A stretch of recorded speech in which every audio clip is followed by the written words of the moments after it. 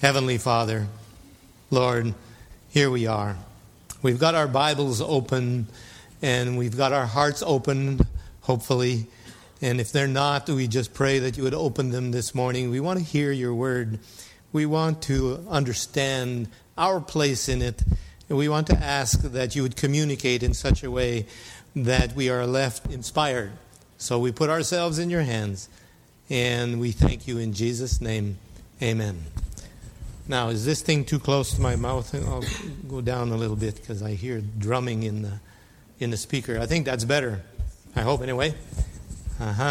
So turn with me to Matthew chapter 8. Matthew chapter 8. As you know, for sure you know, we're living in a world of sin. And this world of sin has more of an influence upon us than many of us realize. I don't think we would like to admit that sometimes. But it's true. I mean, we find ourselves to be Christians. We want to be Christian. We are Christians. And we think the world doesn't have any influence. Well, it isn't that way. The world has an influence. And for an example, and it's amazing to me that I could use this example at all. As you know, Seventh-day Adventists are very much into education, right? We're the most educated people in the world, if I'm not mistaken. Anyway, just last week I had lunch with the president, vice president of a university in Chile, Adventist University in Chile. And the first thing they asked us as we sat down to eat was, "What's your degree?" It's like, well, why did you think I had one? Because I don't have one, and I felt embarrassed. I mean, I didn't know how to respond. It's just like, and that happens more than once, and I never know how to respond, just exactly what to say. So I just had to say, well, I quit school when I was 16, and I went logging, and then I went mining, and then the Lord got hold of me, and I became a Seventh-day Adventist and got my education right here. This is where I can only credit getting my education there. Nevertheless, still in all, and by the way, I wish I had more education. I wish I had a lot more education. Do you know that it's a wonderful tool? That's what it's all about. That's what education is supposed to be. It's an amazing tool that we can use in the Lord's work, right? Yeah. But many times people get an education to benefit themselves. They don't understand that it's supposed to be a tool that we're going to use to benefit the people around us. And so we get an education so we can make money, so we can have a big house and a big car, and so we can be recognized and bolster our pride and all of that. Nevertheless, we know, at least we should know, that Jesus came into this world. By the way, He had everything that people in this world wanted. He had all the wealth you can think of. He had all the power. He had all the comfort. He had all the recognition that you can want up there in heaven. And yet He came down into this world, and it was not for His benefit, by the way. Yeah. He didn't come here hoping to be paid a lot of money or wanting a title or a position or anything like that. He didn't come here to work 8 hours a day and to have the weekends off. No, Jesus came to be a missionary, and He was a man with a mission. And that's how we're supposed to be. We are missionaries, right? Every single one, every single person in this room should be a missionary for Jesus Christ. And that means you're a person on a mission. And you've got something to do. And it doesn't matter if the Lord calls you to work more than 8 hours a day, by the way. And He will, if my experience has anything to do with it. So this morning I'd like to talk about what it costs Jesus to come here and to serve the people, to minister to the people. Now, someone might like to say, well, it didn't cost Him anything. I mean, imagine yourself God. If you were God and all you have to do in order to get anything done is speak it into existence. That doesn't cost very much. I can talk for a whole hour, you'll see. And at the end of the time, it hasn't cost me a whole lot, although I don't know that I always accomplish a whole lot. But He speaks and the thing happens. And so why would you think that it cost Him anything? Well, friends, it didn't cost Him any pain to create man. As a matter of fact, He was delighted to do it. And His whole creation was a great delight for Him when He created it. But I'll tell you something. To heal an individual, to redeem an individual, that costs Him far more than most of us understand. And this is really what I want to talk about this morning. Yes. Matthew chapter 8. I think I had you turn there. In Matthew chapter 8, we're looking at verse 14 to verse 17. And when Jesus was come into Peter's house, he saw his wife's mother laid and sick with a fever.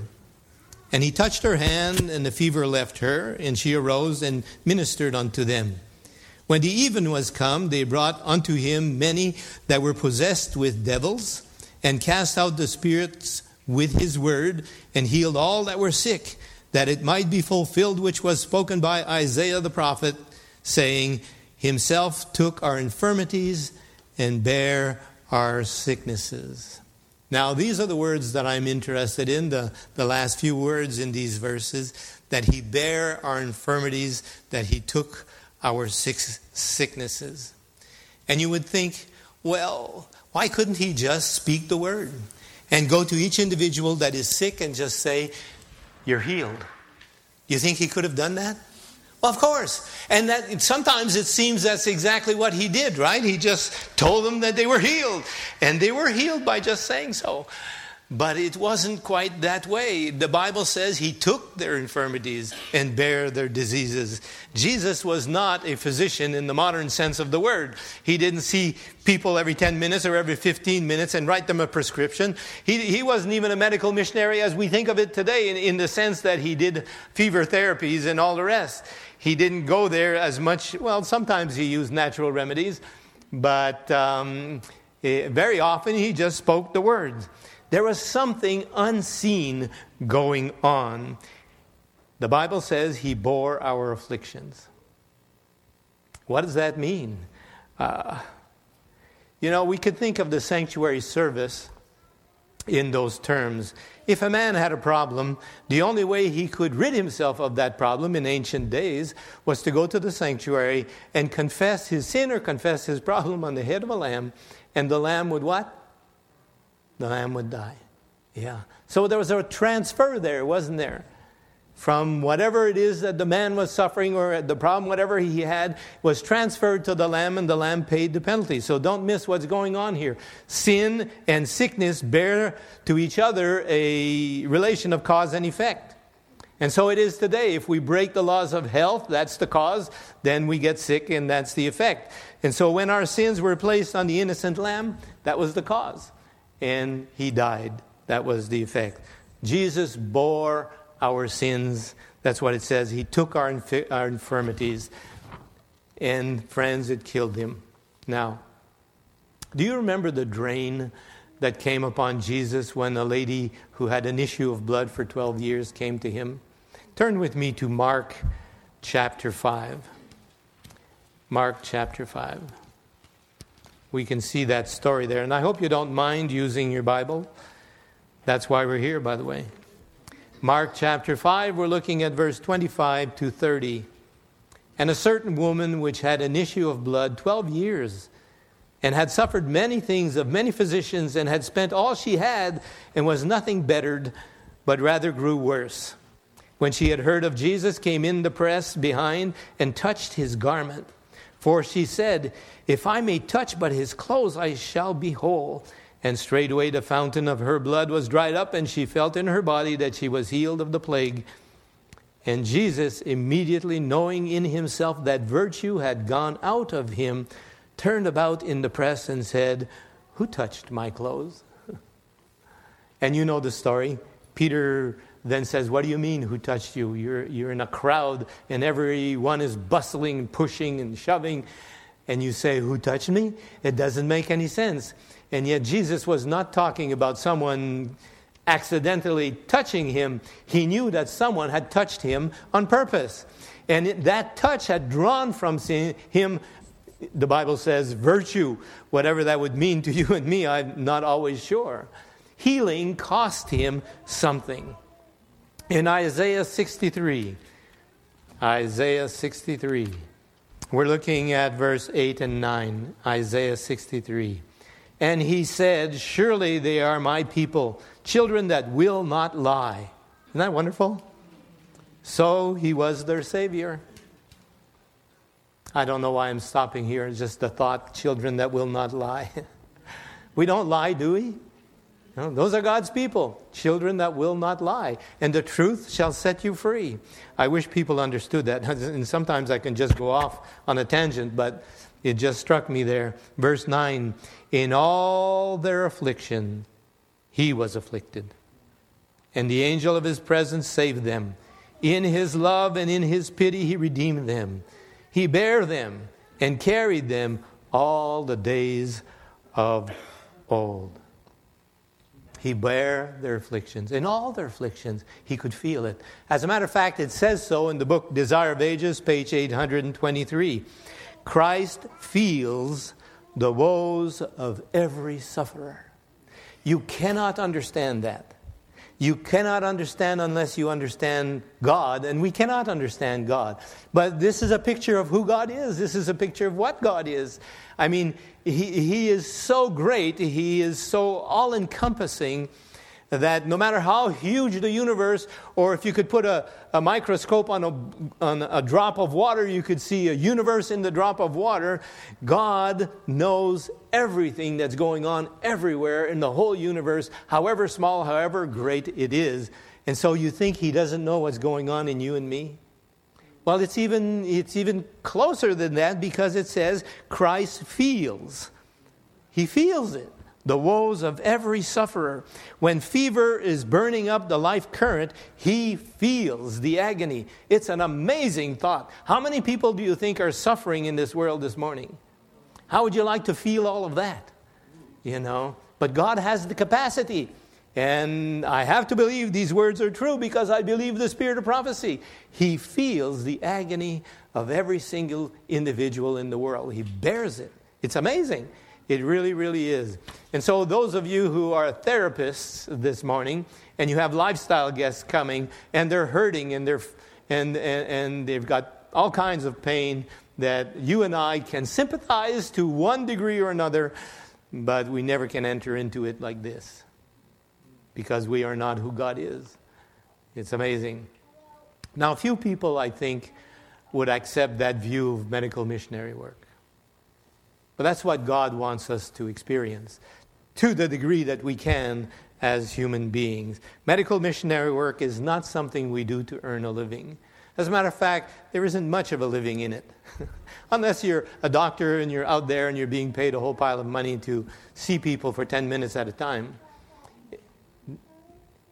The type of medical missionary work, at least that we're accustomed to, doesn't pay a whole lot of dividends, except that we have the blessing of having the opportunity of ministering to the people around us, whatever it is that the little that we know. And so sometimes to minister to the people means that we're going to sacrifice our time. We're going to sacrifice a meal sometimes here and there. I assume some people have sacrificed their health, and there may be even lives lost. In That I May Know Him, page 48. When He raised Lazarus from the dead, He knew that for that life He must pay the ransom on the cross of Calvary. So Jesus raised Lazarus from the dead, but that wasn't all that He couldn't do just that. You would think that God can just raise anyone from the dead, but it just doesn't work that way. That isn't the agreement that was made, whoever made the agreement. You know, that if He was to raise a life from the dead, He would have to die for that life. And so Lazarus lived because Jesus died. Now, I'm sure you've heard the illustration that I'm going to share with you now, but it bears repeating, I think. There was a little girl dying, needed a blood transfusion. Long time ago, when blood transfusions were direct from person to person. And they asked whoever they are, the doctor, their parents, asked her little brother if he would be willing to share some blood with his sister. But the little boy didn't understand what he was being asked. However, he agreed to do it. And then sometime during the process, and it was taking a little longer than he thought it would, he opened his eyes and he asked the attendant, "When am I going to die?" You see, he had it in his heart, he had it in his mind that when he had agreed to give his blood to his sister, that he was going to give his blood. Do you know the life is in the blood? I don't know what he understood there, but obviously he had the idea that if he was going to share his blood with his sister, he wouldn't have any. And so he would die. And he was willing to do it. But Jesus was more than willing to do it. Jesus did it. Isaiah 53, if you'll go with me. You know this, of course, Isaiah 53. Everyone knows this that is a Christian. I was listening to Pastor Stephen Grabner this weekend. We had a communion service at our church. And he was talking about becoming a Christian from being Jewish. And he mentions Isaiah 53, that when he read that, he knew Jesus was the Messiah. Yeah, I guess there's a reason why a lot of the Jewish leadership don't want the people to read this chapter, because they don't know what to do with it. It's just so plain. Verse 4 and 5. Surely he has borne our grief, yes, and carried our sorrows. Yet we did esteem him stricken, smitten of God, and afflicted. Verse 5. He was wounded for our transgression. He was bruised for our iniquities. The chastisement of our peace was upon him. And with his stripes we are healed. Peter says we were healed. I had that experience. I've got to make sure I don't spend too long, but a few years ago I got this dizziness. Every time I'd wake up in the morning, what do you call that? Vertigo. Yeah, that's right, vertigo. As soon as I moved my head, the whole room started spinning. So much so that I had to grab the bed. I thought I'd be thrown against the wall. It wouldn't happen, of course, and it didn't happen, but it was just that way. And then it would take some time, and then I could manage to maneuver and go to the restroom, and by noon everything was done. But the thing came back every morning for a whole week. And I thought, this is never going to end. So I began to pray for healing. And I used this Isaiah 53 here to say, with his stripes you said, I am healed. Not only that, you said I was healed.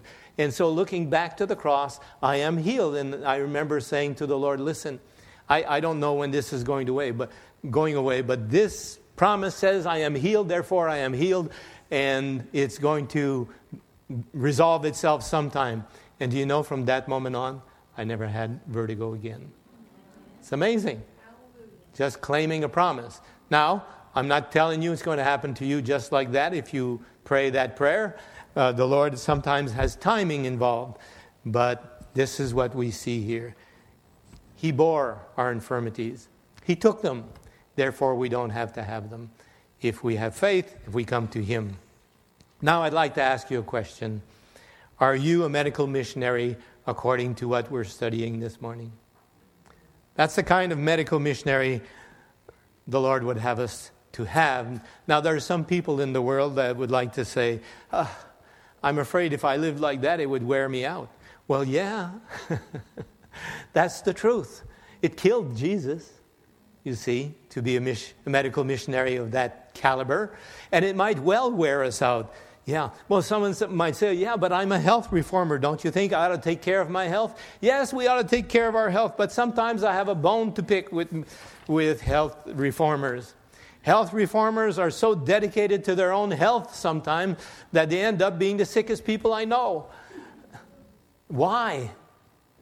It's because, friends, we're too self-concerned about this thing. There's a wonderful little secret that we have in the Scriptures. We're still in the book of Isaiah. Turn with me to Isaiah 58. I want you to see something in, of course, Isaiah 58. If you're a medical missionary at all, you know this chapter by heart, I would think, Isaiah 58. But, it is wonderful. Look at verses 7 to 10. Is it not to deal thy bread to the hungry, that thou bring the poor that are cast out to your house? When you see the naked, that you cover him, and that you hide not yourself from your own flesh. That's the kind of fasting the Lord is asking us to do. It's going to cost us something to do it. And then it says, and this is beautiful, then at that point, when we have done this, Then shall thy light break forth as the morning, and your health shall spring forth speedily. And your righteousness shall go before thee, and glory of the Lord shall be your reward. Then shalt thou call, and the Lord shall answer. Thou shalt cry, and he shall say, Here I am. If you take away from the midst of thee the yoke, the putting forth of the finger, and speaking vanity. And if you draw out your soul to the hungry, satisfy the afflicted, then shall thy light rise in obscurity, and thy darkness be as the noonday. Do you know what that is? That's the loud cry. Do you know how I know? Look at the first two words in this chapter. Cry aloud. And you reverse those two, what have you got? A loud cry. Do you know, and I don't have time because that would be altogether a different sermon, but do you know that we expect as a people to be giving the loud cry? That we will never give the loud cry if we don't receive the loud cry? And the Lord is crying aloud here this morning to us. And He's telling us what He expects of His people, that we should be just like Jesus. So the secret of vibrant health is to give it away and not to be obsessed with our own. Now, I'm not telling you here you don't have to be a health reformer. No, it's not that way. We want to live for Jesus. And we want to do everything just right. But if you're obsessed with yourself, if you're obsessed with your own salvation, if you're obsessed with your own health, if you're obsessed with your own bank account or whatever it is you're obsessed with the wrong thing. We should be filled with love for the people around us, to the point where we are willing to sacrifice whatever it takes to sacrifice. Except a grain of wheat fall into the ground and die, it remains alone. It's just what Jesus said. Give and it shall be given unto you. That's the point of the whole thing. Now, invariably, there'll be a devil's advocate who's going to say, are you saying I shouldn't be a health reformer? No. If the battle is between you and junk food, I suppose you know what to do, right? But if the battle is between you getting enough rest and helping somebody who has the need of your help, then do you not know what to do? That's what it's all about. Yeah. In Counsels to Teachers, page 537, paragraph 8. Success. That's success in any line, by the way. Success will be proportionate to the degree of consecration and self-sacrifice in which the work is done. You've never met a successful person that hasn't paid a price for it. It just doesn't work in this world. And it doesn't matter if you're a Christian or if you're in the world, totally worldly out there. No one succeeds in a significant way, in any case, except by sacrifice. And this is what this is telling us here. So that's what we want. I do a series of meetings on success. And the last of these messages talk about Viktor Frankl. Now, I assume some of you have heard of Viktor Frankl. He was a Jewish man stuck in concentration camp for 4 years. And he became a very famous, even very wealthy psychiatrist in the world. But he had always been interested in studying mankind. And when he was in the concentration camp, he would study the men who would come into the concentration camp. And some were buff, strong, young men coming into the concentration camp, and some were fragile, some were really sickly. He thought that obviously the strong men, the big men, would last longer than the small men or the men who appeared to be weak. But it wasn't that way. It's just baffling to his mind. How is it that some who are very weak lasted a lot longer than those who are very strong? It just doesn't seem to make sense. And so he wrote a whole book on it. And by the way, he became famous for writing this book. But it turned out that the reason people outlived others is because they had meaning in their lives. And he credits the idea that he had a wife that was in another concentration camp for the fact that he remained alive, because his wife meant everything to him at that time.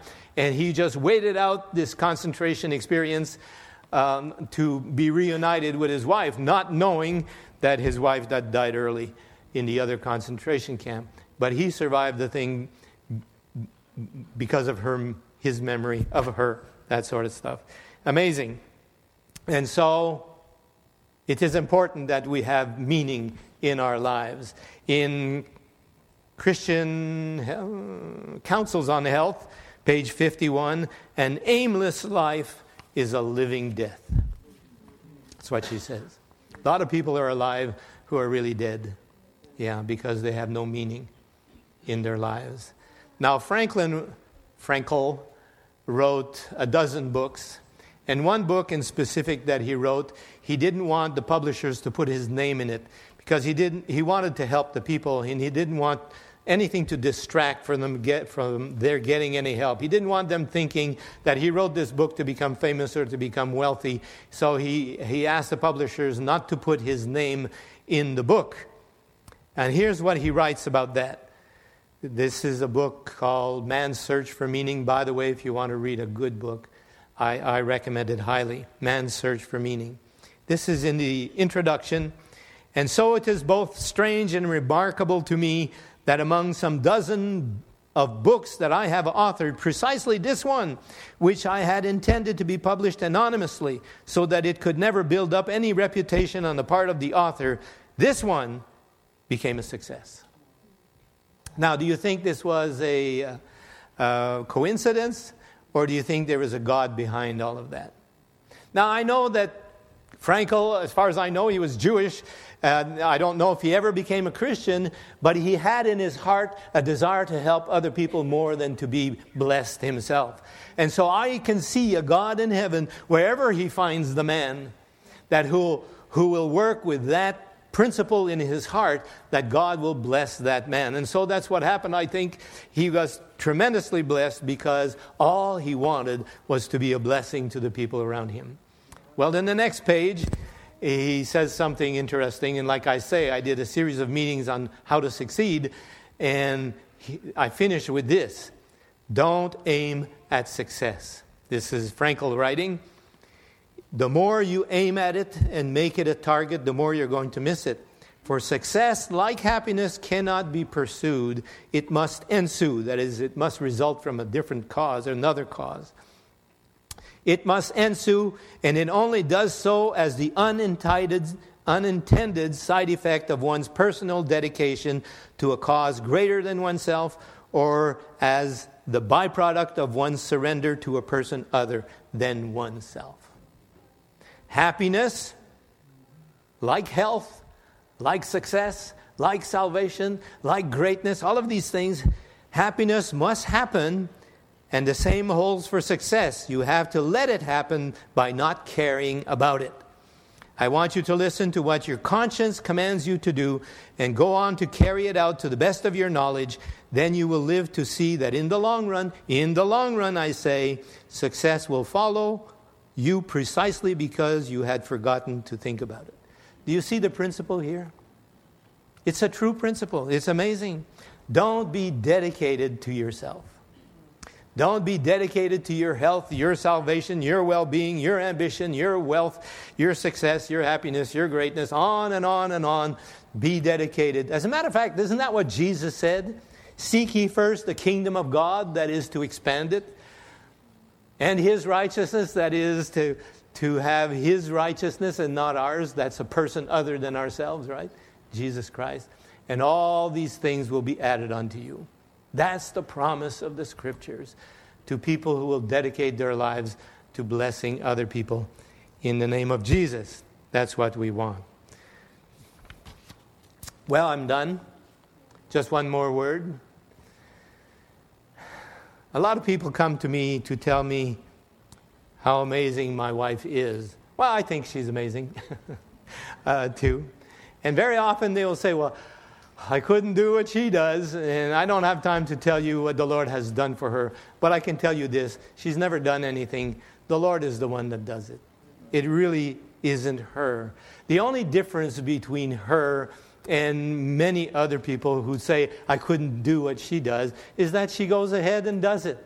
Not because she can anymore. She has a grade 10 education. She quit school when she was 16, just like her uneducated husband, you see.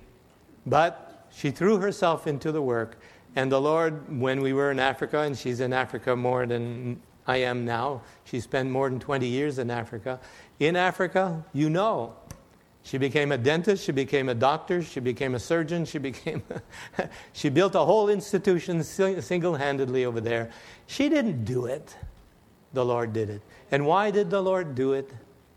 Because she had a heart for the people, and the Lord blessed her in going forward, putting her best foot forward as best as she could. He gave her the wisdom that she needed for the moment by moment. Don't you think He would do that for anyone?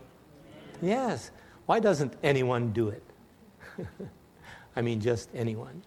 Well, sometimes we think too much about ourselves. And our hearts are not so, how should I say, I guess dedicated or consecrated to helping the people around us. This is what God wants of His people. And when God's people get there, the whole world will be enlightened with the glory of God's character, because that's the loud cry that we are to give after we've received it. God bless you all. I invite you to stand.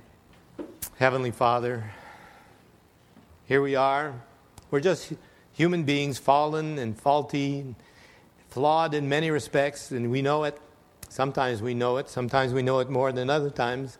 Lord, we simply come to you this morning and ask, with what little remains of our lives in this world, that you would do something more than you've done so far with us. We ask you to bless, and we thank you in Jesus' name. Amen. This media was brought to you by Audioverse, a website dedicated to spreading God's Word through free sermon audio and much more. If you would like to know more about Audioverse, or if you would like to listen to more sermons, please visit www.audioverse.org.